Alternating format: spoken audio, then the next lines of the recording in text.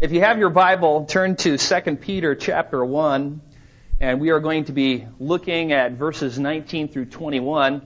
And I decided, just to let you know, what I'm doing this month and next month is too many things. I'm coming here, I'm going back to Idaho, I'm coming here, I'm going to be finishing up some doctoral studies at Westminster and Escondido, and I'm trying to get my house closed up and moved in Idaho, and trying to get the one here closed up and moved into and, resurrected from its state of disrepair. And so I'm going to be going back and forth, and so I thought what I would do is do a small series, maybe 6 or 8 sermons on the Word of God. And so what we're going to do is, following on the heels of Psalm 19 that I preached when I was candidating, we are going to look at key texts in the Word of God that... Hello. I don't know what happened. There it is. Oh, there it is. There. I must not have had it clipped on good. That's never happened before. We're going to look at key texts in the Word of God that teach us about the Scriptures, why we have Bibles, the importance of the Scriptures, and just some characteristics about God's Word. Because this is Calvary Bible Church, and there's a reason why it's Calvary Bible Church, and that is because this is a church that is founded on the preaching and teaching of God's Word, and you have had faithful pastors in the past, and I hope in the present and future, who will teach God's Word to you. I was sitting in my desk one day, studying away, and I got a little call from the secretary, and she said, there's a gentleman on the phone who wishes to speak to you.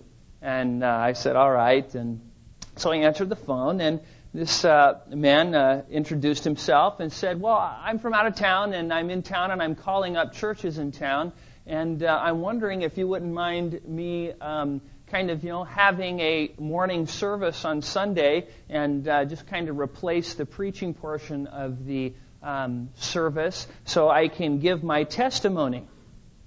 And I thought, this was kind of a little red flag. I thought, this is interesting. Then he said, he'd be willing to do this if we took a love offering for him. And I thought, second red flag. I said, I don't think we'd be interested. And he said, well, let me just tell you about my testimony. He says, I died and went to heaven and saw some incredible things and then came back to life. God raised me from the dead. And this was the third red flag. So I said to him, no, you didn't. And he said, well, what? I said, no, you didn't die and go to heaven and come back to life. And he said, well, how do you know? How do you know?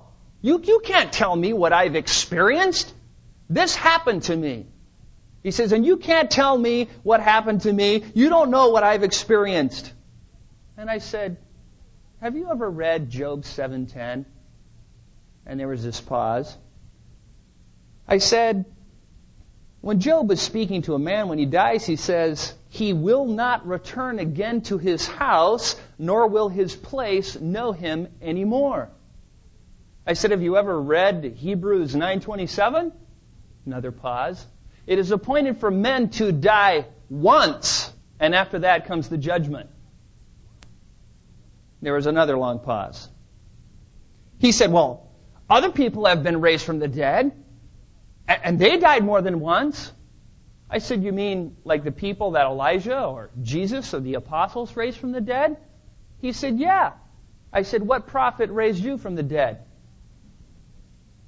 And he said, well, other churches, switching the subject, other churches are having me speak, and he named 3 prominent churches in town. And I thought, this is interesting. This is really interesting. That was the final red flag. I said, I'm not interested. Why? Because we don't set aside what God commands us to do for what we have an option to do in the worship service. Also, what bothered me is money and greed are often the earmarks of false teachers. Third, the man's testimony contradicted the Word of God. And fourth, peer pressure or popularity is never a reason to do or not do something. And so he said no. And what really amazed me is I called the churches that he said were going to have him speak, and sure enough they did, and they let this man pump doctrinal sewage into the hearts of their people. And this is a plague today. It's a common phenomenon all over the world. The Word of God is being replaced and supplanted by experience. And it's a shame. We had churches in Boise who got into this laughing revival, where people were flopping around on the floor and laughing hysterically and jumping up and down. And this one church just real close to the church where I used to preach at, there was this one service where people were crawling around on the stage and making noises like animals. This one lady was, baying like a sheep, and this other man was roaring like a lion and was crawling up to her, licking her on the face. In another instance, the pastor of that church probably didn't study for his sermon, just laid down on the floor and took a nap during the service while everybody else just went crazy. Now afterwards, all these people left the service feeling blessed. I'm telling you, that is blasphemous. That kind of thing is blasphemous. And we need to seriously consider the role and responsibility of the Word of God in the church and how that relates to this experience. I mean, just what kind of weight should we place on our experiences? Is there ever a time when we should take our experiences and set aside the Word of God because something that has happened to us? And this is what we are going to discuss in the text today. Now, before we get into the passage, let me just give you a little bit of background.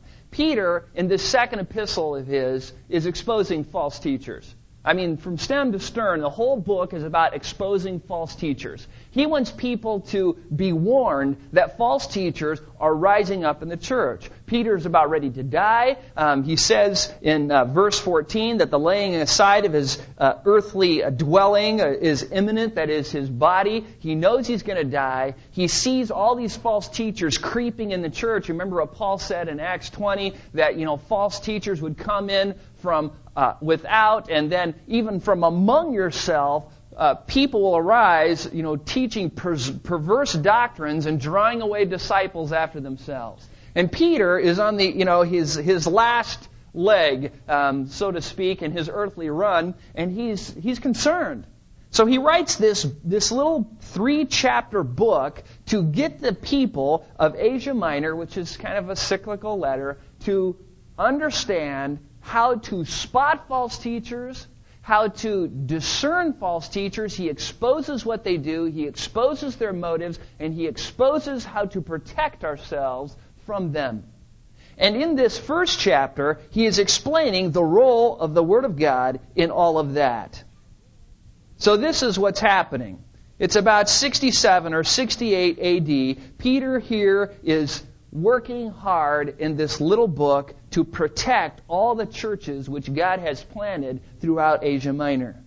Now, as we examine our text today, we're going to be looking at 3 different truths. Actually, just one, but in this week and next week, Lord willing, we'll look at 3 important things. The first thing is you need to know that your Bible is more sure. Secondly, from this text, you find out that you need to know what you should do with your Bible because it is more sure. And third and finally, we're going to learn from this text what makes your Bible more sure. So today we are going to cover this first point, these first 8 verses, and then next week, if God gives me utterance, we'll be able to finish up. Now, let's look at the text, verse 19. Notice what he says. Follow along here. Hey, let me just ask you this. How many people here use the Old King James Version? Okay. How many people here use the New King James Version? Okay, I got a few of those. How many people here use the New International Version? Oh, we'll pray for you. How many people use the old New American Standard Version? How many people use the New American Standard Version? Okay, well, this is like the church at home. A little bit of everything. I like to know that so when I'm teaching I can, deal with the differences. Okay, let's look at the text. Verse 19. Peter writes, and I'm reading from the New American Standard Version. So we have the prophetic word made more sure, to which you do well to pay attention as to a lamp shining in a dark place until the day dawns and the morning star arises in your hearts. But know this, first of all, that no prophecy of Scripture is a matter of one's own interpretation, for no prophecy was ever made by an act of human will, but men, moved by the Holy Spirit, spoke from God. People, this is probably one of the single greatest texts in the New Testament on the inspiration and authority of the Scriptures. Now look at the beginning of verse 19. Know that your Bible is more sure. Notice what the text says. So we have the prophetic word made more sure. And if you have an older NAS version, or if you have the NIV, which a lot of you do, you will see the little word "and" there. This is good. That little "and" word is in the Greek. And what that's doing is it's coupling verse 19 with the verses that precede it. He's saying, and in addition to what I have just said, and that's what that means. The so in the New American Standard Version, you can just cross that out. And the made, that doesn't need to be there either. That's just added. You might better translate the text this, and we have the prophetic word more sure. But really the more literal reading is this, and this is why. It would be better to read this text, we have the even more sure prophetic word, and I'll tell you why. In Greek, whenever you want to emphasize a phrase, you stick it at the beginning of a verse. Let me just give you a different verse that we're all familiar with, Ephesians 2, 8, and 9. For by grace you have been saved through faith, and that not of yourselves. In the English, you usually put, the subject and the verb and the direct object. But in that particular verse, you have for by grace. Now, why did they not say you have been saved for by grace through faith, and that not of yourselves? Why does he put that up front? Because in the Greek, it's up front. And in the Greek language, it doesn't really matter so much how you position the words. You position the words to make emphasis, and the endings of the word tell you what part of the sentence they are. And in here, more sure is put up front. And so really, the text is talking about we have, and then you can translate and even, we have the even more sure prophetic word. So the emphasis is on more sure, hence the title of the sermon. So that is what the text is saying. We have a more sure prophetic word. Now, the obvious question to ask in this text is, more sure than what? More sure than what? Well, what is the Word of God more sure than? And, like always, if you look in the context, you can find out what that is. So look at the beginning of chapter 1. I'm just going to kind of take you through this text so you can see the flow of the passage. And this is critical whenever you're studying the Bible, to find out how the flow of the passage is going and how your verse that you're studying or reading or meditating on or whatever fits into the context. Some of you have probably been to Yosemite, and it's a beautiful place and has those huge granite domes. I think more than anywhere else on the face of the earth. It's got 6 of them or something. What if somebody were to blindfold you and take you to Yosemite and then march you up to the face of one of those huge granite domes and then stand you there and take off the blindfold? What would you see? Nothing but granite. And it wouldn't be so great. I mean, you wouldn't know where you were. All you would know is you're just seeing granite. But if you stepped back, you would be able to see more, and as you saw the surrounding and saw the dome within its context, you would see its beauty and its grandeur and be able to see accurately how that dome fits into the setting of Yosemite Park. And that is kind of how it is when you come to the Bible. You look to see how your text fits in to the entire setting of the passage. Now look at verse 2. Peter gives his introduction in 1, and we're going to kind of skim through here. I want you to notice something in this passage. I want you to look for a theme. Look at verse 2. He says, "Grace and peace be multiplied to you in the knowledge of God and of Jesus Christ our Lord." Now, there was a word there, the knowledge of God. Look at verse 3. "Seeing that His divine power has granted to us everything pertaining to life and godliness." Where? The text says, "through the true knowledge of Him who called us by His own glory and excellence." Look at verse 4. "For by these," what's that? The true knowledge of Him, "He has granted to us His precious and magnificent promises." Another euphemism for the Word of God. "So that by them," what? His precious and magnificent promises, "you may become partakers of the divine nature, having escaped the corruption that is in the world by lust." Verse 5. "For this very reason also, supplying all diligence in your faith, supply moral excellence, and in your moral excellence, knowledge." And verse 6, "And in your knowledge, self-control, and in your self-control, perseverance, and in your perseverance, godliness." Go down to verse 8. "For if these qualities are yours and are increasing, they render you neither useless nor unfruitful in the true knowledge of our Lord Jesus Christ." Look at verse 10. "Therefore, brethren, be all the more diligent to make certain about His calling and choosing of you, for as long as you practice these things," what things? The things described by the precious and magnificent promises, the truth, the true knowledge, the knowledge, "you will not stumble." Verse 12. "Therefore I will always be ready to remind you of these things." What things? God's Word and the need to diligently obey them. "Even though you already know them," what? The things of God's Word, "and have been established in" what? The truth, which means God's Word. "I considered it right, as long as I am in this earthly dwelling, to stir you up by way of reminder." Reminder of what? The truth of God's Word. And then verse 15, "And I will also be diligent that at any time after my departure, you will be able to call these things to mind." What these things? The truths of God's Word.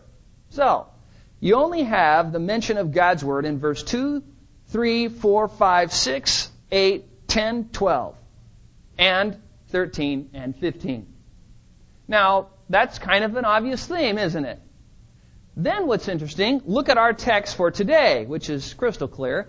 He says, "So we have the prophetic word made more sure," the things of God, and then he talks about in verse 20, the prophecy of Scripture, and the prophecy, again, the Word of God. Here's the point. Whenever you're looking at a passage and you see the context moving towards it one direction and going away from it the other direction, you know something. You know something. You're standing on a bridge, concrete bridge. It's over a crystal clear, beautiful river full of wild rainbow trout. I know you probably have to really stretch your imagination to think about that. But let's pretend there's one in town. And you look up and you see the water coming towards the bridge. And then you look downstream and you see the water going away from the bridge. Now, even though you cannot see underneath the bridge, what do you know? You know what direction the water is flowing, right? Because the preceding context and the following context tell you. Now, this is what's interesting about this passage. Look at verse 16. All of this, remember, we're trying to find out what the Word of God is more sure than in verses 19 through 21, verse 19 specifically. And notice what he says in verse 16. "For we did not follow cleverly devised tales when we made known to you the power and coming of our Lord Jesus Christ, but we were eyewitnesses of His majesty. For when He received honor and glory from God the Father, such an utterance as this was made to Him by the majestic glory. This is my beloved Son, with whom I am well pleased. And we ourselves heard this utterance made from heaven when we were with Him on the holy mountain." Now, isn't that strange? Here you have a text that's speaking of the Word of God, starting at the very beginning of the chapter, all the way down to verse 15, and then all of a sudden, this little historical episode thrown in, and then verses 19 through 21 talking about the Word of God again. Now, this is what we know. Because the Word of God is being talked about in verses 1 through 15 and verses 19 through 21, then somehow, in some way, the text before us is speaking about the same thing. You know that. It has to be that way. That's just how it is. Now, the question remains, so why is this historical episode here, and how does it relate to the Word of God? And let's answer that question. Let's go to Matthew 17, where we find out the historical episode that Peter is talking about here. Matthew 17. This is what is often called the Mount of Transfiguration. Matthew 17.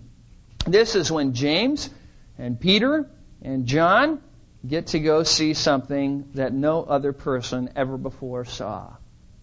Verse 1, 6 days later, Jesus took with him Peter, James, and John, his brother, and led them up to the high mountain by themselves. And he was transfigured before them, and his face shone like the sun, and his garments became as white as light.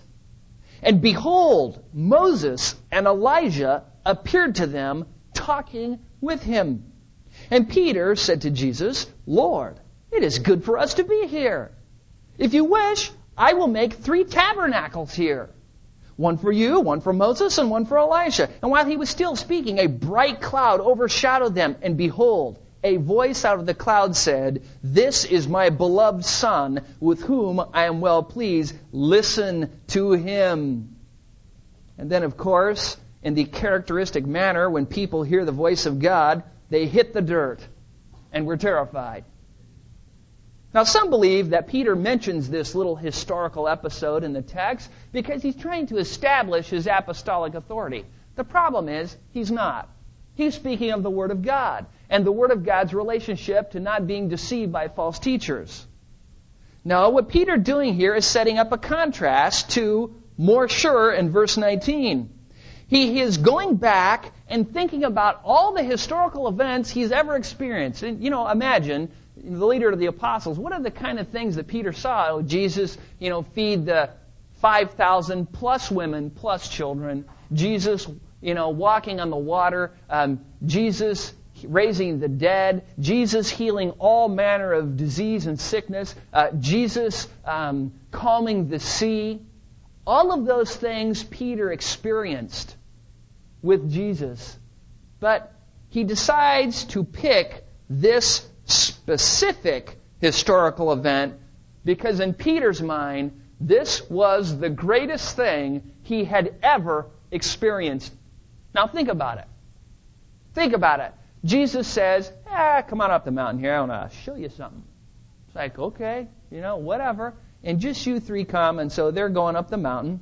And all of a sudden, Jesus just, transfigured, peels back or whatever, and starts radiating like the sun.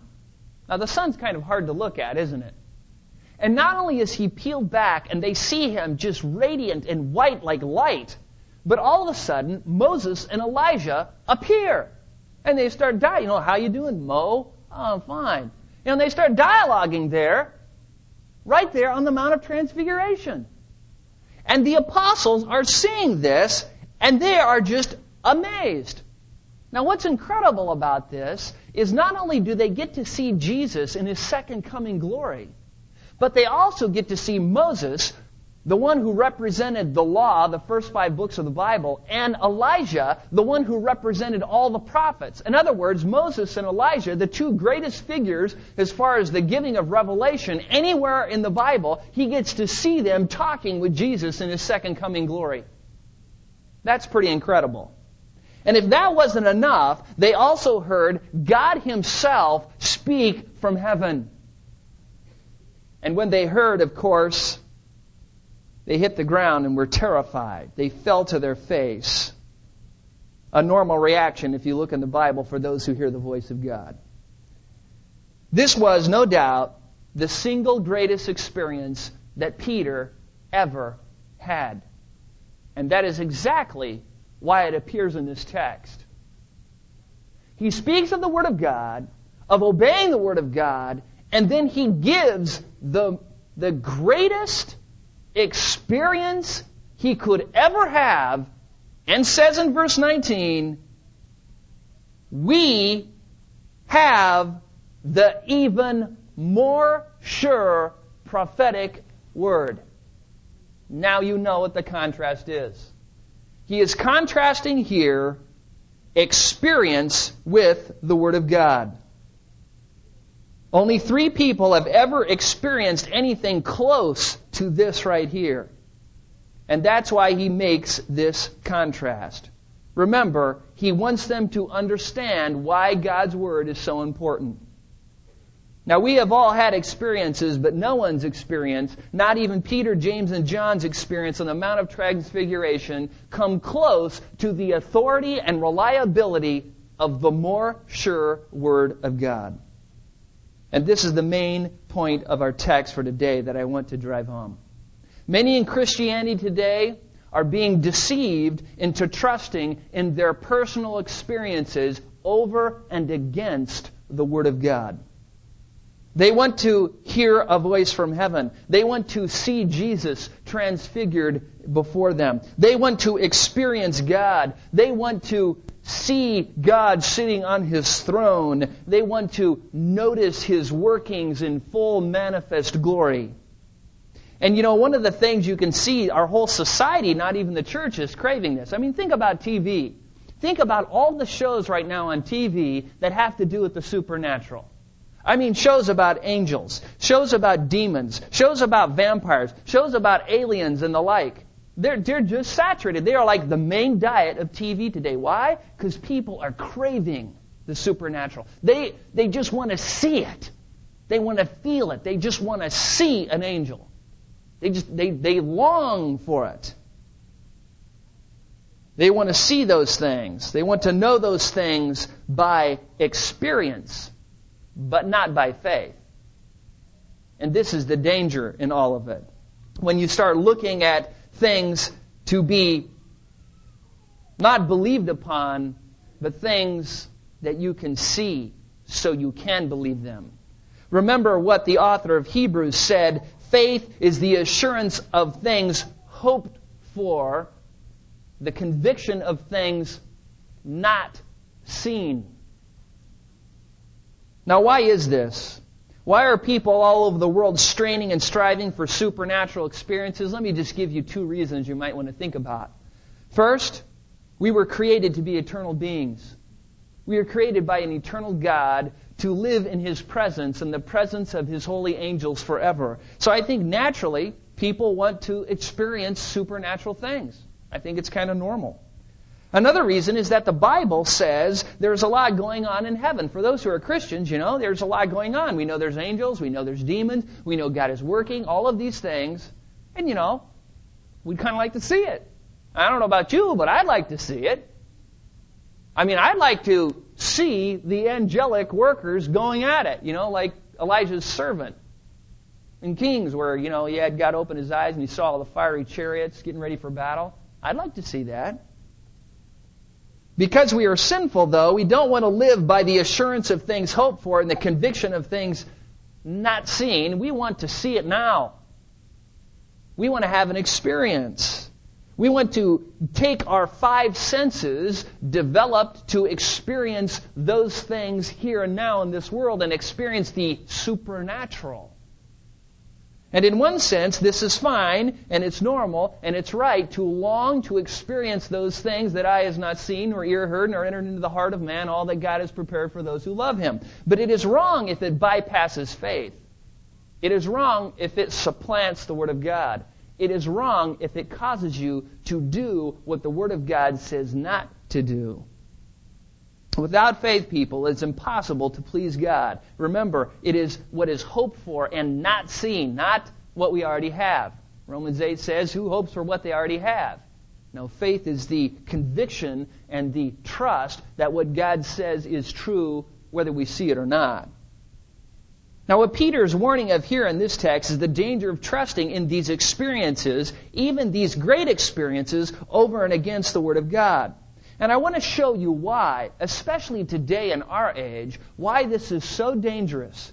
Turn back to Matthew chapter 7, verse 21. This is the Olivet Discourse. Jesus here is going to speak to conclude his sermon to the multitudes there, and he's talked with them about all the things that they need to do in order to have a righteousness which surpasses that of the scribes and Pharisees. And he's concluding here, and look what he says in verse 21.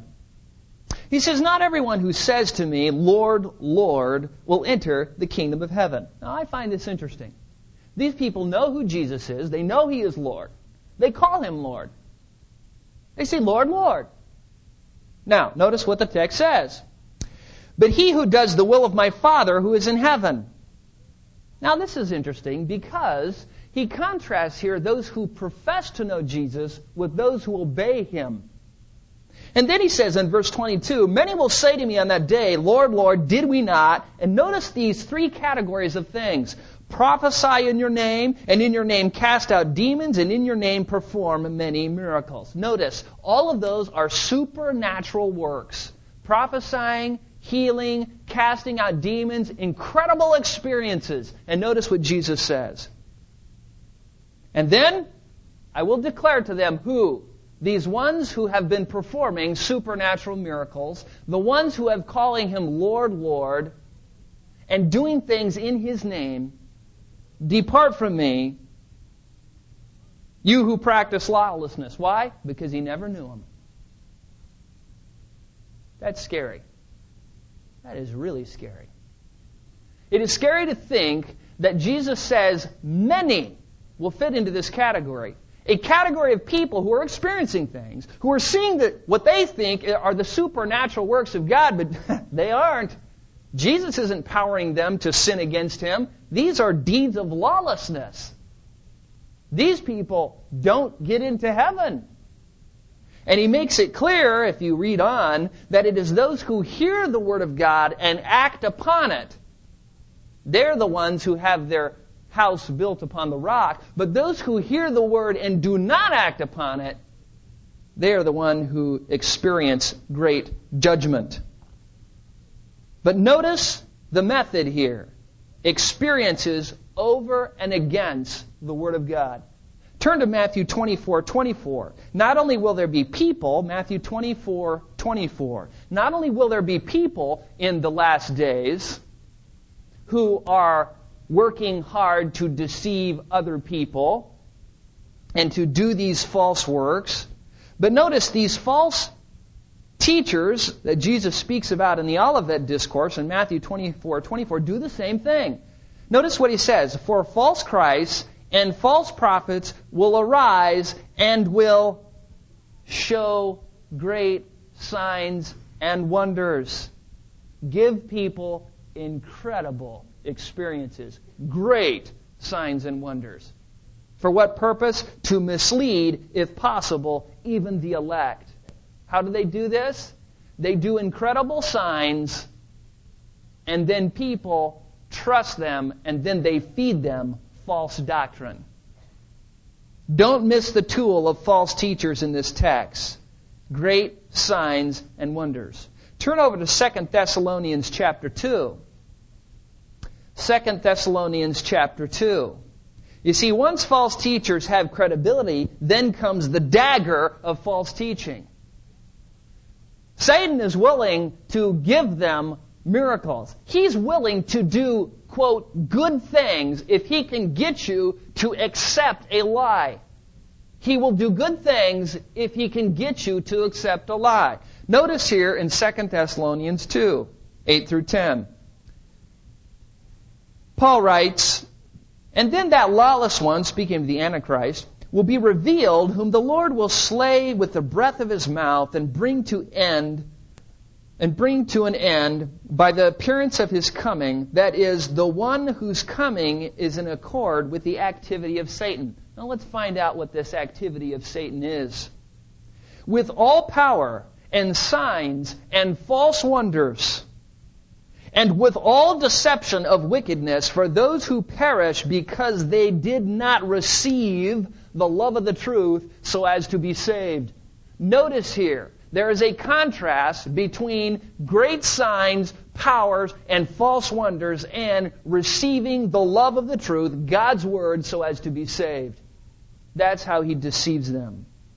And that is what we need to guard against today as people are striving and looking for an experience. And I want to take you to one last text, and that is Luke 16. Luke 16. I'll just summarize the story. Verses 19 through 31 is the story of Lazarus and the rich man. Remember, Lazarus is the poor guy. He's sitting outside the gates. The rich man has all these means. He's not helping him. The dogs are coming. They're licking, Lazarus' the sores, and he's just all, gross out there by the gate. Anyways, he finally dies. And later on, after he dies, then what happens is the rich man dies too. And they're in two very different places. The rich man is in hell, in agony in the flames.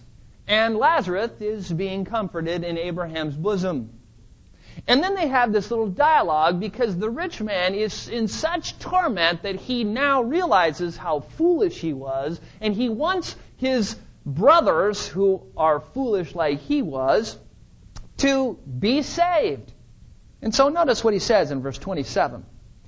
And he said, "Then I beg you, Father," that is Father Abraham, "that you send him," that is Lazarus, "to my father's house, for I have 5 brothers, that he may warn them, lest they also come to this place of torment."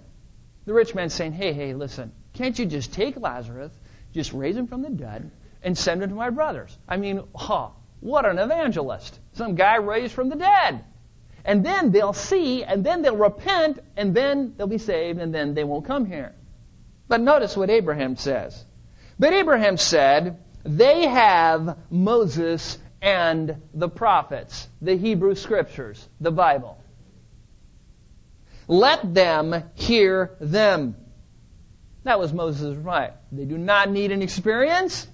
They need to submit to the authority of the Word of God. Then, notice what the rich man says. He begins to argue with him. But he said, "No, Father Abraham, but if someone goes to them from the dead, they will repent." This was his mistaken view of how people are saved. But he said, that is Abraham to him, "If they do not listen to Moses and the prophets, neither will they be persuaded if someone rises from the dead." Don't miss the point there, people. People do not need an experience. They need to submit to the more sure Word of God. That is what Abraham was telling the rich man in Hades. Now, why does Abraham say this? Because he knows the Word of God is more sure. And people, we have experiences. I'm not saying don't have an experience. I would tell you right now that Christianity, by definition, is an experiential relationship with the Lord Jesus Christ. It is to know by experience the peace of God which surpasses understanding. It is to receive the witness of the Spirit in your heart that God's Word is true. It is to see God transform you from one glory to the next, but don't ever take an experience that contradicts the Word of God and do that instead of what the Word of God says. Every experience must be hammered out on the anvil of the Word of God, like the Bereans, who searched everything Paul said to see whether those things be so. And that's what we need to make sure. Why? Because in these last days, Satan's primary modus operandi of deception is experiences. And that's what the Word of God clearly teaches. So what have we learned today? First and foremost, the Bible is more sure than any experience you could ever have. Second, that in order to avoid being deceived by false teachers, we must have God's truth, His precious and magnificent promises, His knowledge, His Word embedded in our hearts. And third, we learn that we must never trust in experiences over and against the Word of God. Why? Because Satan uses experiences to deceive people. Those experiences, however good they may be, are not to be relied or trusted upon if they contradict the Scriptures. In closing, I want to read you one last text. Turn to Revelation 19:20. Next week we will see what to do with the prophetic word and why the prophetic word is more sure. In Revelation 19:20, here is the culmination of the age. Satan is being banished. Jesus' kingdom is going to be established. The false Christ, the Antichrist, and his prophet are being dealt with. And in Revelation 19:20 we read, as John says, "And the beast was seized, and with him the false prophet, who performed the signs in his presence, by which he deceived those who had received the mark of the beast, and those who worshipped his image. These two were thrown alive into the lake of fire, which burns with brimstone." Notice what the text says. Deceived those by performing signs in his presence. Let's pray. Father, we come before you, thanking you that your word is more sure. Father, we thank you that we can know Jesus Christ, that we can have a personal relationship with you, that we can experience your truth, that we can experience the peace of God which passes all understanding, that we can have your joy and your heart. But Father, may we be careful to test all of our experiences against the touchstone of your word. Father, we know we need to do this, that we might maintain purity and not be led astray, so that, Father, we will not dishonor you. And Father, if there is anyone here today who is searching their hearts and thinks, I just don't know if I know Jesus Christ, Father, I pray that you right now in their own heart, they would surrender their sin, that they would repent of their way, and Father, they would submit wholeheartedly to Jesus Christ. Father, we need you, and we trust in you, and we thank you for your word. As the psalmist says, forever, O Lord, your word is settled in heaven. We thank you for that and for this morning. Amen.